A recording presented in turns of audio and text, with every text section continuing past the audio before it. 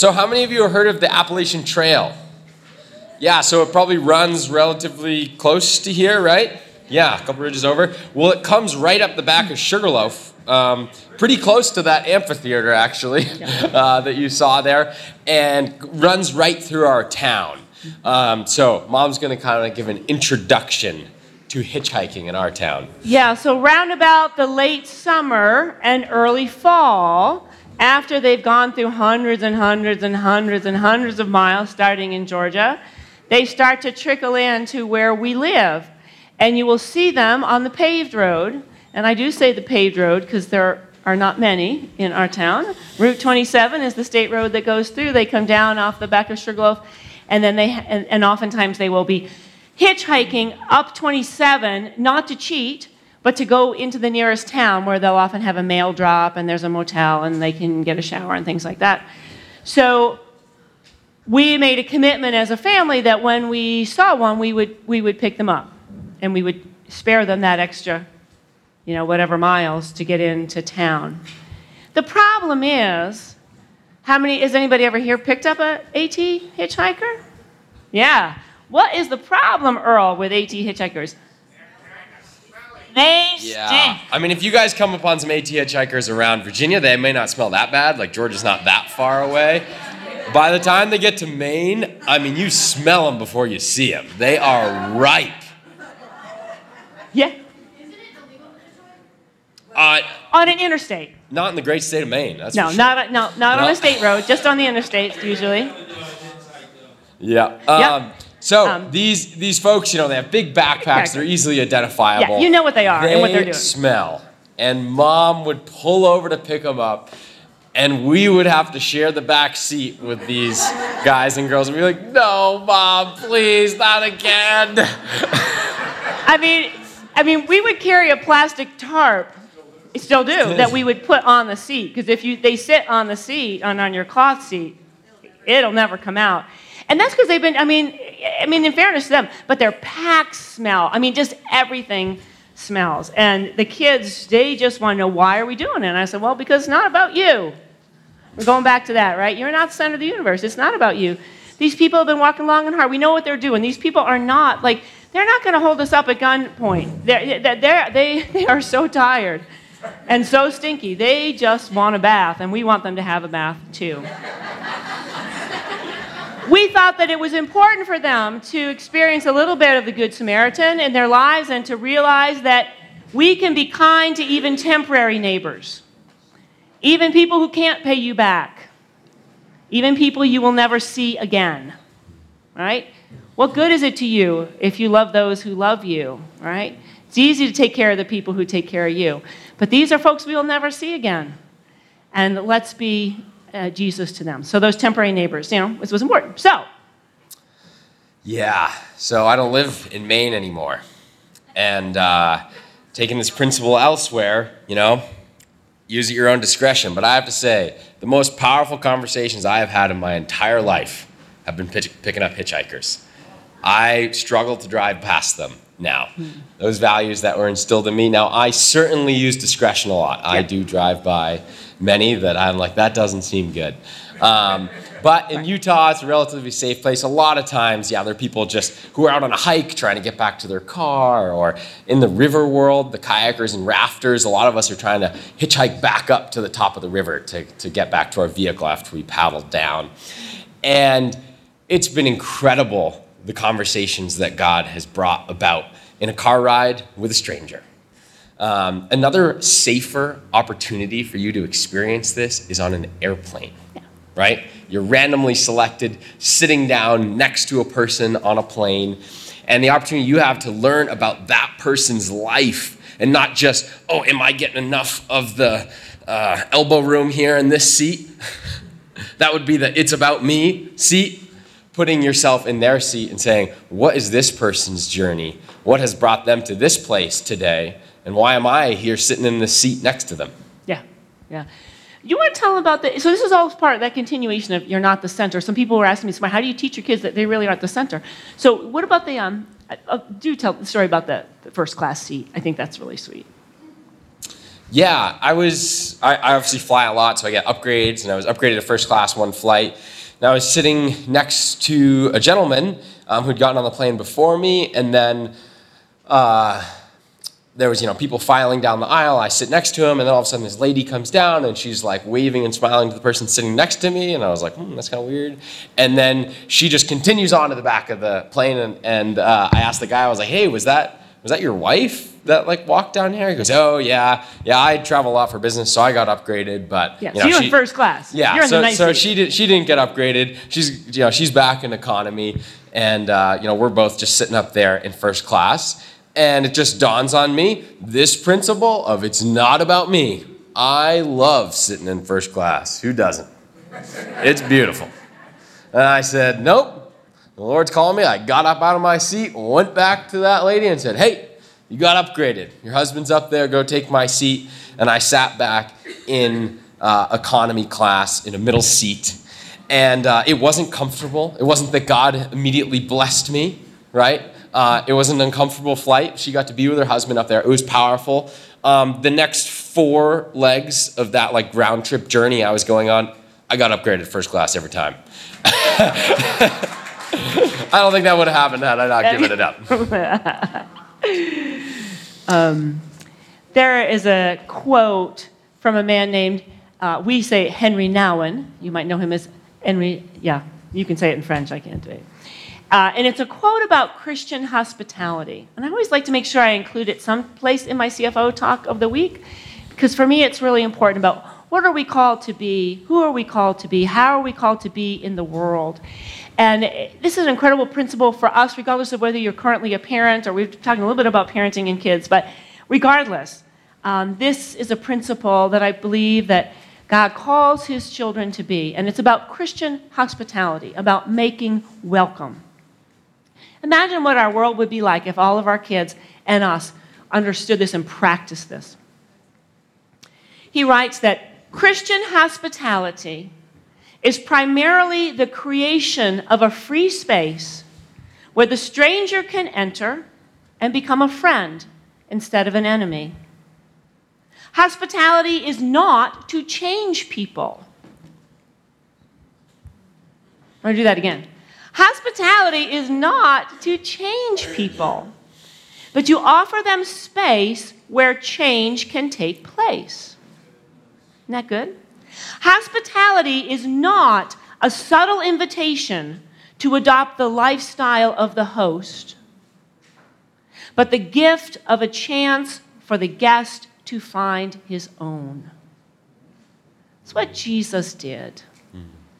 He made a space and then allowed God to work. You like that quote. You often use that. Yeah. Yeah, and I challenge you as you kind of reflect back on these words that we're giving you of how do you want to be remembered?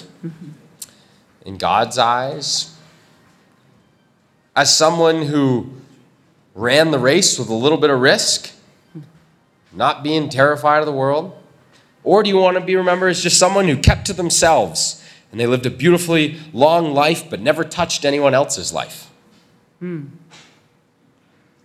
Yeah.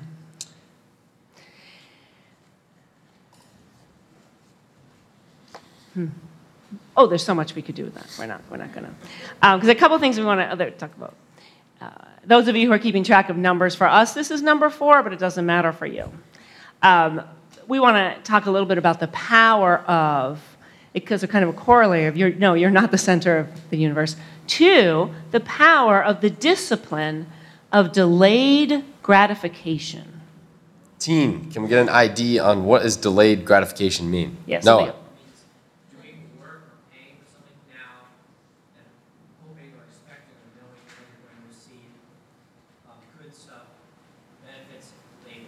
Okay. Right on.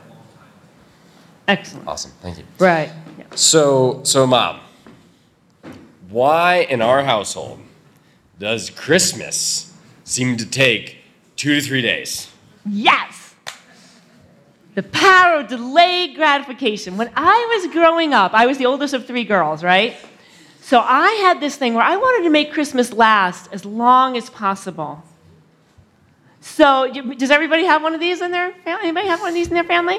It's a certain temperament. I understand that.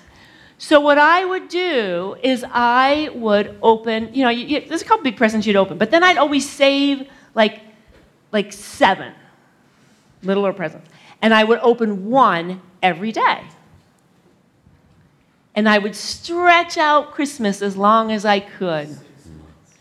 I love that idea of keeping Christmas alive and delaying that gratification. I like that kind of yearning that happens, right? Once you open it, right? But that, oh my gosh, I know. As you can imagine, my middle sister, Leanne, it drove her bananas. It drove her bonkers. And so she would try to find them. So then I would have to hide them so she wouldn't open my presents. And my mom got into it. So like maybe one of the presents might be a pair of socks or pantyhose. They weren't big, but it was still the joy of waiting. How many of you enjoy the joy of waiting? A few, some people. It's definitely a temperament thing.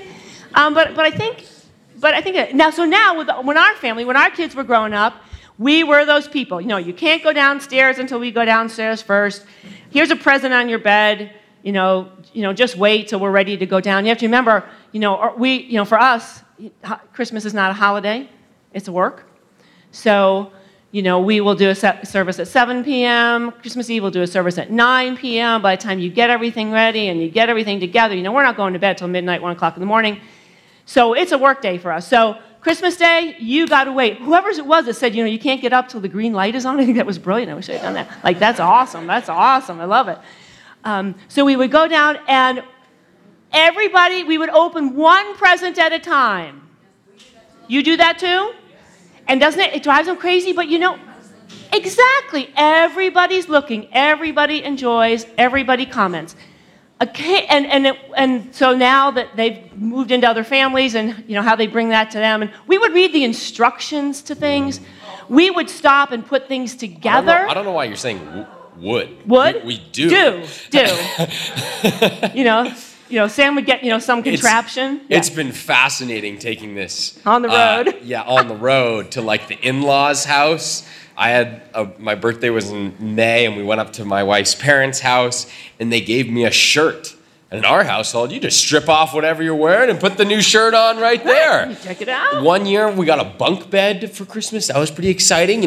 Christmas pauses. You go upstairs, rearrange the furniture, assemble the bunk bed before you move on to the next present. Enjoying each thing as it goes along, not ripping through all the presents at once. And who knew we were preparing Sam for a life of delayed gratification where he's just working, he's a journeyman, he's grinding to achieve the highest level of sport. Honestly, that played in. You have really gotten used to not getting all the prizes at once, haven't you, poor thing? You're really doing it. Occasionally, this kind of backfires. So this whole thing of delayed gratification, I think it's hugely important, and I'm sure there's a kingdom verse we can find if I just don't have it. But so Sam decided he wanted a snowmobile. We were not a snowmobiling family. But, we do live in Maine, and, hunting, fishing, snowmobiling is a big thing. So we said to him, and I don't have written down here how old you were, but you were not old. You were... I was 10. 10. And he said, I want a snowmobile. And we're thinking, okay, treat him like an adult. You need to come up with the money for a snowmobile. What we did say, since he was a kid, we said, okay, you come up with half the money for the snowmobile. We thought that was reasonable. We thought it would take a couple of years. We thought we had all kinds of time. Well, that lit a fire. That lit a fire under this kid, and he would do any job that he could. He mowed lawns, he picked weeds, he stacked wood, he dug ditches. And not just for us, but for anybody he could find. We had to buy that snowmobile a lot sooner than we thought. And not only that, you can't just have one snowmobile, right? You can't put a 10-year-old on a snowmobile and say, here's the trail, right? Now you have to have 2 snowmobiles. So sometimes this thing backfires, but it does light a fire. It's just light a fire, which is really nice. Anyway, some of the things you wanted to say about delayed gratification? I remember sitting in high school math class at one point, and we were just going over the principles of compound interest. And I remember... Do they know what compound interest is? I don't know. Yeah, we don't anyone get it other these than days. Noah want to explain to me what compound interest is? Youth. Do you have a bank? Yeah, youth over here? Anybody? Take a guess. It's okay if you're not right. Marshall. Your money gets extra money. That extra money gets extra money. Yeah. Yeah, think like your money's making friends with more money, and then like the more friends you have, the bigger network, kind of like a reverse pyramid scheme, I guess you'd call it. But yeah. Exponential. Exponential. Yeah, so the idea, right, if you invest a certain amount of money, and I was just sitting there in class, like doing the numbers, like, okay, if I invest this amount of money by the time I'm 18, then by the time I'm 65, I'll have this amount. And just being like, whoa, this is rad. I'm doing this. And got really motivated and, started saving for my retirement nest egg before I even graduated high school. And it was based upon these principles of delayed gratification that my parents had instilled in me. And if there's probably one thing that will make you successful at anything, I don't just mean sports, it's really understanding the idea of delayed gratification. To be truly great at something is going to take a lot of time. It's not like, Jesus was perfect in all of his ways, but he was also 33 years old. We don't have like a ton of stories of his whole life getting to that point, but he was building tools in his repertoire and, preparing for this mission. And as we prepare out for the missions in our life, that delayed gratification, if I'm building these strengths and tools now, then I won't see the fruits of those for many years to come. One of the most powerful things that my parents did for me as a child is this. Not the delayed gratification part, but this next thing I'm about to share. And I'm not really exactly sure how they did it. You'd have to ask them. But I'm just going to tell you from my perspective. They instilled in me some values at an early age that a lot of you have. Your parents love you. There's really intentional parenting going on at this camp, which is awesome. They're instilling you values at an early age that then take care of my decisions that I then faced as a teenager and beyond.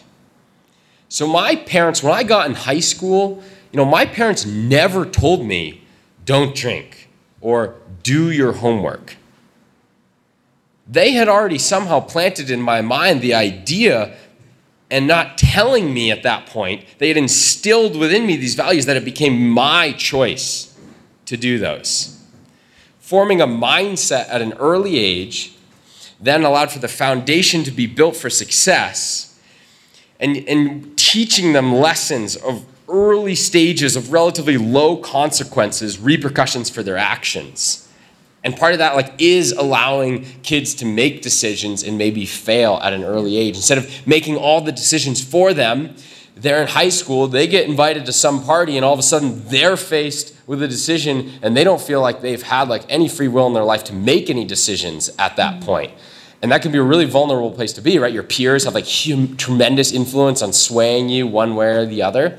And I just felt really grateful when I got to that point. I was like, no, I know what I want to do. And it's not, go to that party or whatnot. But it wasn't my parents telling me at that point, oh, you really shouldn't go there. And it's funny, once again, all of these principles, when taken to extreme, backfire. I can remember in high school, my dad coming up to my room saying, hey, let's go down and have a family dinner. And I'm like, no, I have to finish my homework assignment. And he's like, don't worry about it. Stop doing your homework, man. There's more to it. Let's go downstairs and be a part as a family. But I was so ingrained in me that this was something that I chose that I really wanted to do and succeed at, which is funny because some of you love school. You love school. I love school. I don't love school. I'm still doing it. I believe in its value and merit, but I don't inherently say, oh my gosh, this is just so great. I hate it. But I understand the attitude of delayed gratification, and I see the fruits of adults in my life who went and got an education and didn't use it and have a job, and I believe in that. So I'm willing to go through doing the assignment, doing what the teacher says, even though I don't love every minute of it. Yeah, and you don't. And then, and what's your graduation date right now? I've started college in 2016, and I'm about halfway through. So I'm 6 years in, halfway through. I got another 6 years to go. So 33 years old. So don't ever feel like the ship sailed. There's always time. The challenging part I was saying at dinner was that we wish we had locked in at the price in which he started at 2016. Couldn't we just pay for it and be done with it? Because the problem is we saw how much money we had to set aside to get that education, and each year it goes up, so we need the same amount of money, so we're approaching infinity. Those of you who anyway, that's a total aside, but real. And it's just a reminder that, and this is so hard for us as parents to practice our own delayed gratification. We're not doing our kids any favor when we bail them out, right? And I think a lot of these folks know this. I'm just reminding you and just saying that these kingdom principles, it's one of the hardest parts of parenting is to watch your kids suffer. Oh my gosh, we suffer with you. We suffer more than you, right? When you lay it down, you say, this is what it's going to be, and you're like, oh my gosh, this is going to be painful. And we talk about appropriate consequences. Obviously, if I've got a toddler, they're going to a stove, I'm not going to let them burn themselves. But there are times when we have these kind of acceptable consequences. We're going to let them experience the consequences of their choices within an acceptable range. And that's what we're going to have to decide as parents. But boy, I work with a lot of parents who don't want their kids to suffer at all. And I have to say, yeah, you learned to eat what I gave you. Because I knew that someday you were going to be traveling around the world and you're going to have to eat what they gave you, even if you had no idea what it was. So last little bit about this. So Sam's in Little League. Anybody play Little League? Anybody play baseball? Got any baseball people? Oh my gosh, this is not baseball territory. Thank you. I loved Little League. So much fun. He's got it all ready. He's got the little pants and the long socks, and he's got his little cleats, his little hat. He's ready to go to get ready for the game. There's been trash sitting in the middle of the kitchen all day, and it was his job to take the trash out. So it started in the corner. Hey, Sam, you got to take down the trash. Yeah, I'll get to it, Mom. I moved a little bit closer to the middle of the room. Next pass through. Hey, Sam, you need to take the trash down before we go. Yeah, I got it. I finally put it in the middle of the room. It's going to topple over. It's going to make a huge mess. It's a paper bag. Sam, I need you to take the trash down. Oh, yeah, I'll get it. So finally we run out of time, and we have to get him there to get him for the game. This is not practice. This is a game. I said, oh, he hasn't taken down the trash. Okay, Sam, we got to go. You're going to miss. We'll do it when you come back. You know what he said to me? He's Little League. He goes, Mom, don't let me leave without taking out the trash. You have to be tough here. He really said this. I wrote a journal. You have to be tough here. Make me do it.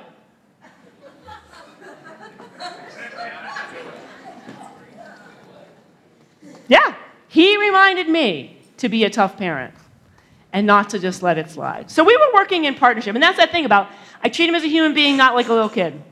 So that kind of respect that we have for one another is pretty amazing. Yep. We were a couple minutes late. It's okay. You made it. Yep, you did. You took it. Do you even remember that? I remember that so clearly. Oh I remember we were in the car. We were already buckled the seat, and you kind of were okay, we'll deal with that later. And I just remember no. And we got out of the car. Yeah, you had to go down to the basement, put it outside, put it in the can. I mean, it was real trash. It really had to go. It's stinky. It's June. But that sense in which I gave him his life early, and so he was giving it back. We just, I don't know, you can just tell we respect each other a long time.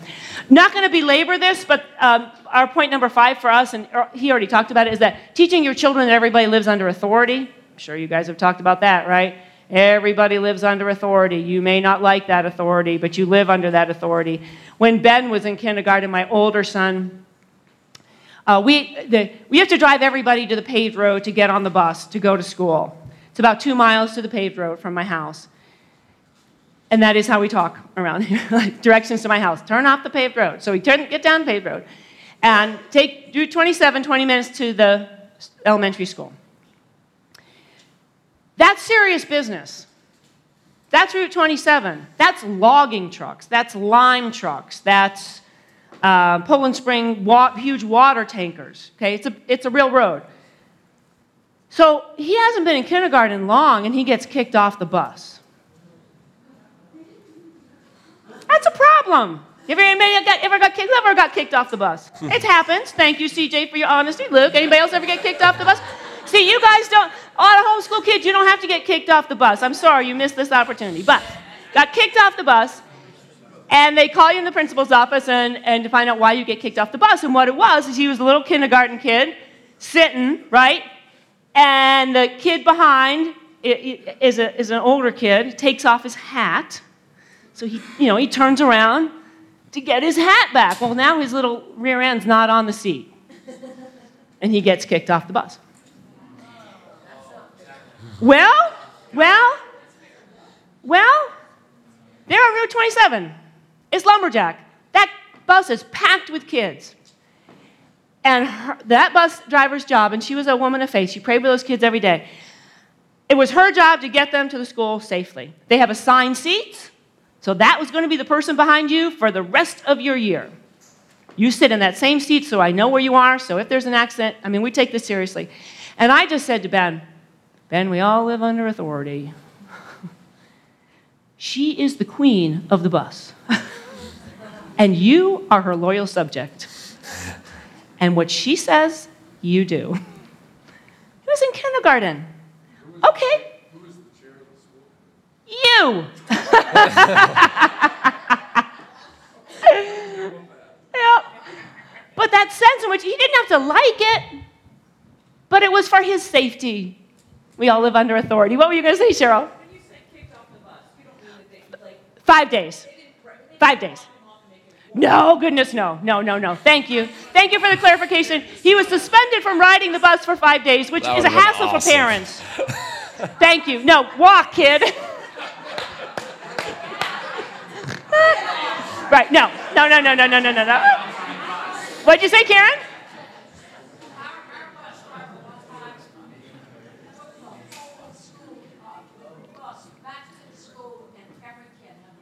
Every kid had to walk home. Yeah, I tell you, that bus driver, well, he'd be walking for days, so that wasn't going to work. But thank you for that clarification. In my mind, it makes sense. Was there anything else about living under authority? You talked a little bit about that already, so. Yeah, one just kind of aside to add to, like, my current authority that I really live under outside of God's authority is, like, my coach's authority. And it's not that I always agree with what my coaches are saying, particularly like we inspect the course before we race and we slip down the course and we go to certain turns and we discuss how we want to do this turn. And often the coach will have an opinion of how you want to do the turn and I will have an opinion. I respect their authority. I listen to what they have to say. I thank them for it. And then I, take a step back in my reflection as I prepare for my run and visualize, okay, taking what they said, do I want to do that? Do I not want to do that? But not disrespecting them in the moment, being like, well, yeah, you would say that, but you've never skied this track, and that's what's going on in my mind. But I don't say that. I recognize their authority and my respect to that authority. Yeah. I'm going to talk about this, and I don't know if you want to stand up here, if you just want to go sit. I'll stand up here. You want to stand up? Because you might have something to add about this. And this is kind of a corollary. I just wanted to make sure I did the under authority part. But what I really want to talk about this could be number 6, I guess. And this is a kingdom principle. I think it's important we teach our kids, but honestly, this is really going to talk like to us. And that is to teach our children and teach ourselves that following Jesus is about more than our safety. This is going to get hard. I may get a little into meddling here. But I feel really strongly about this. And I think this is a really important kingdom principle that we don't wrestle with enough. To teach our children and to teach ourselves that the kingdom of God is not about our personal safety.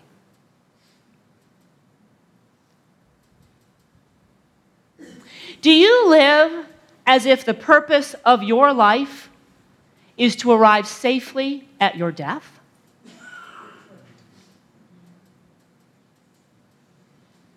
For those of you who are now saying, what? What did she say? Do you live as if the purpose of your life is to arrive safely at your death? Because I would challenge you that if that is you, that is not kingdom living. That's not living in the kingdom. The kingdom of God is not about getting safely to the end of your life. Why would you say that? Jesus lived in the kingdom. Did he arrive safely at his death? From old age and arthritis? No. He poured himself out. Jesus lived at the edges. He lived at the margin. He did not live to be safe. He lived to make a difference in the world. So I'm not saying do stupid stuff, drive your motorcycle off the edge of a cliff and say, woohoo. I'm not talking about that. I'm talking about seek ye first the kingdom of God and his righteousness. And all these things will be added to you. Jesus did not live to be safe. Or as Sam has often said to me, do you remember saying this? Yeah. We must be willing to put self at risk for the larger good. And there's a lot of military families in here, and you guys understand that principle, right? You're putting yourself at risk for the larger good. Yeah. So there are folks within our culture that are practicing that a lot. And we often have to fight the temptation to kind of circle our wagons and do this when the kingdom is calling us to do this. My concern is that, take Sam, for example. My concern is that we look at someone like Sam, and you may have somebody else in your mind that you can think of, but he's standing here, he's easy. We look at Sam and we see him as the exception. Oh, this is some kind of crazy, extraordinary kid. He does this, he does that, da, da, da, da. No, he's so far out there we can dismiss the challenges that he is throwing at us. That's okay for him. He's a risk taker. I'm not a risk taker. But a thing to ponder in our last day or so is that part of you that is not a risk taker, that part of you that is not a risk taker, has it been redeemed? Is that part of your new humanity or your old humanity? And I have to talk a little bit about what I mean by risk. I don't remember what book. I love books. Like I said, I love school. I read stuff all the time. I don't know who to give this credit to, but I love this question. Here it comes. When did we start believing that God wants to send us to safe places to do easy things? Wow. If I wanted to do easy things in safe places, I never would have had the life that I've lived at Sugarloaf Christian Ministry for 30 years. How many of you are living the life you thought you would live? How many of you are living the life you thought you would live? Maybe one, maybe two. How many of you are living in the place that maybe, what does that mean? And I just want the kids to see that. You start out in a direction, but that doesn't mean that's where you're going to end up. All right? Right? Right? And it's okay. It's okay. Yeah. So some things to think about in that question. When did we start believing that God wants to send us to safe places to do easy things? Think about, how long have you called yourself a Christian? How have you grown? What risks have you taken lately that you might not have 5 years ago because you have learned to step out deeper with God? There are too many Christians who just live the same 2 years over and over again. That will. And I'm really trying to pull back from doing that. But, it's so hard. Can you say that again? There are too many Christians who live the same 2 years over and over again and never grow up. So sorry. I'm not pointing fingers. I'm not pointing fingers. But it's like Peter Pan and Never Never Land, right? The boys, they never grow up. They never grow up. They don't become responsible. They don't become responsive to the call of God. Has anybody ever heard of one-way missionaries? One-way missionaries. You have, I know you have. Bobby Joe, do you know what? Tell me, what do you know about being a one-way missionary? A one-way missionary is somebody that surrendered their life not expecting to come back. Not expecting to come back. Was there something else over here that somebody wanted to add? Over here? Was there somebody else? That was Earl here, and he knows the answer to the question. Yep. Say it again, Bobby Joe. Stand up. A one-way missionary is a missionary that has surrendered their life that does not expect to come back. Yeah. Particularly noteworthy in the early 1900s, they would pack all their earthly belongings as they went to the mission field. They would pack all their earthly belongings in their coffin. Not kidding about this. That's so intense, isn't it? I think this is from Mark Batterson's book, The Wild Goose Chase, actually, if people are looking. Great book. Yeah, they'd pack it all in a coffin, they'd put it on the steamer ship, and they'd go. Are we training up our kids to be, let's look at, do we really think that we're called to do easy things in safe places? I am going to read this quote from Mark Batterson from The Wild Goose Chase. Love that book. He says this. He says, I think we've made a false assumption about the will of God. We subconsciously think it should get easier to follow Christ the longer we do it. And he says, let me push back a little. I certainly believe there are some dimensions of the spiritual growth that get easier with the consistent practice and discipline, right, of spiritual disciplines. He says, but I also believe that spiritual growth prepares us for more dangerous missions. As we grow, God gives us more difficult things to do. That's right. You know, I could have shortened it. No pain, no gain. Yeah, let me, sorry, did you want to say anything you wanted to add about that? Because that's a really powerful thought. You want to add anything about that? No? You good? You good? Okay. I had mentioned the other night Kate Braestrup's book, The Maine Game Warden Chaplain, and she talks about this. I'm sure it's in other books as well. But she talks about a couple named Dr. Samuel and Pearl Oliner. And they were a husband-wife team. They were social scientists, and they wanted to study, okay? They wanted to study, and they conducted a famous study, this is a number of years ago, about people during the Holocaust, during World War II, who made safe places for the Jewish people, who rescued Jewish people. So, like Corrie ten Boom, some of you in like older generations, have you even read experiences of Anne Frank? We're talking about that kind of thing, right? So who were the people that hid the Jews? What made them different from the rest of their population around this? Why would they take that risk? Why would they do that thing? And they did this huge study. It's still being used and analyzed in a number of ways. And here's the actual question. They said, what was different about the people who risked their lives to save others? Why did they rescue while their neighbors either participated in the persecution or stood by and did nothing? They studied this. They wanted to know. The couple was Samuel and Pearl Oliner, O-L-I-N-E-R. Just put their names in, go Holocaust study, it will come up. So, they did all this study, compiled all this data.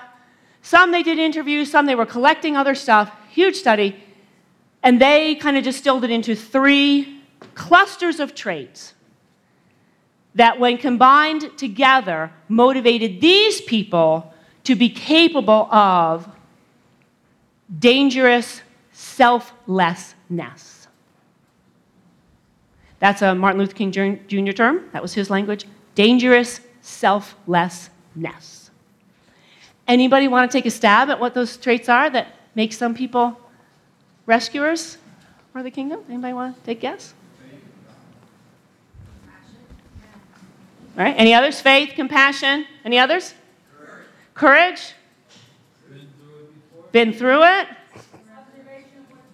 Observation of what's needed. No, it's good. We don't know yet, so this is. What was the last part?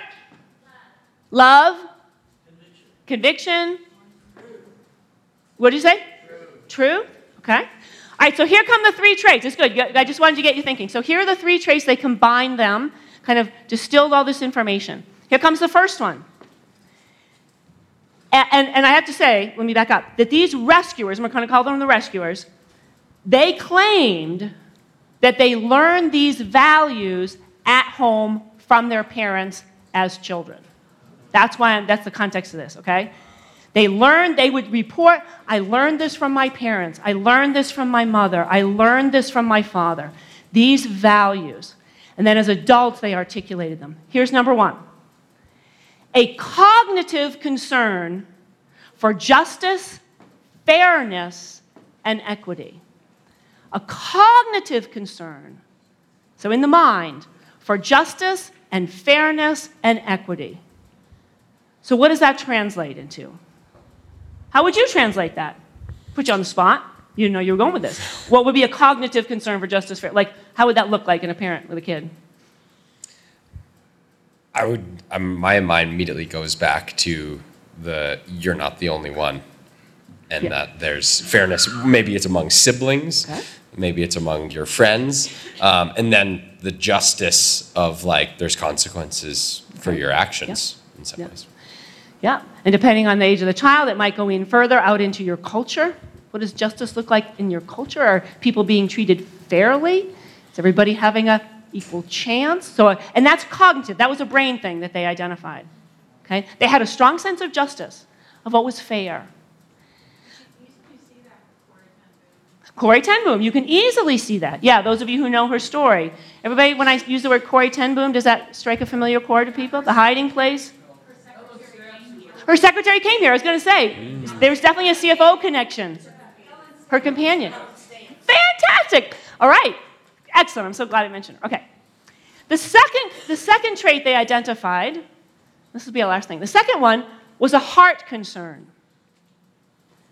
A heart concern for empathy, kindness, and caring. So a heart concern for empathy, kindness, and caring. An ability for your kids to learn how to put themselves in somebody else's shoes. That's right, what empathy is, right? Not sympathy, empathy. A chance to identify with other people's suffering. That's a hard one. It's huge. We can teach kindness, we can teach caring, we can teach your kids to say, I'm sorry. But empathy? Okay. Anything you want to say about that heart? All right. We're still working on empathy with you, so we'll skip that. Okay, so just teasing, not throwing you under the bus. Okay. It's true. Third one, and here comes the clincher. Here comes. Ready? Third one. A strong sense of personal responsibility. See where I'm going with this, with Sam. A strong sense of personal responsibility, not just someone ought to do something. 2, I must do something. And it will actually, I didn't anticipate this, it's going to make me cry. Tot fell. Who was the first one there? Sam went hauling up bam, he was there. That was just a reaction. Boy, I didn't realize I'd go in there. So a strong sense of personal responsibility, not just somebody ought to do something about this system. Somebody ought to do something about the mess we're in. 2, I got to do something. Yeah, CJ. I think some people feel they have a calling to stand up to like bullying. And also, people have respect for some people, so they probably felt like they might be able to protect these people and maybe not did. But they did not hurt or whatever. Some people feel they have to, stand up. Stand up. Yeah, and you think of how often Jesus stood up for the poor, stood up for the bullies, stood up when the Pharisees were going at him. You got to have clean hands, you got to do this, you got to do that.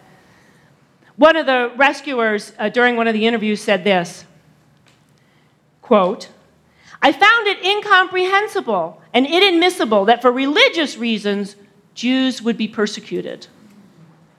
It's like saying that someone is drowning. You don't ask them what God they pray to, you just go ahead and you save them. Isn't that powerful? So as I conclude and we go on to rhythms, and where we're getting to the end here, I'm sorry to dump all this on the end but maybe you haven't written your letter to God yet, or maybe there's something you want to do with this, but just as parents, who do you want your children to become? Kids, many of you will be parents. Who do you want your children? It's not too early to start thinking about what kind of world do I want to create? What kind of life do I want to lead? And how will you help them to get there? And what are you willing to sacrifice in your own delayed gratification? Because it's hard work. My kids were a piece of work. The hardest years of my life were them 0 to 4, 0 to 5. It was a lot of work. Sam is so lucky he was born. I never haven't talked much about Ben. It's a lot of work. And like I said, you can't say really anything about your kids until they're 40, so I'm not going to. But finish with this quote by Ralph Waldo Emerson. I keep it on my fridge. I keep it right at my desk. I see it every day. It's a picture of Ben and Sam. Ralph Waldo Emerson.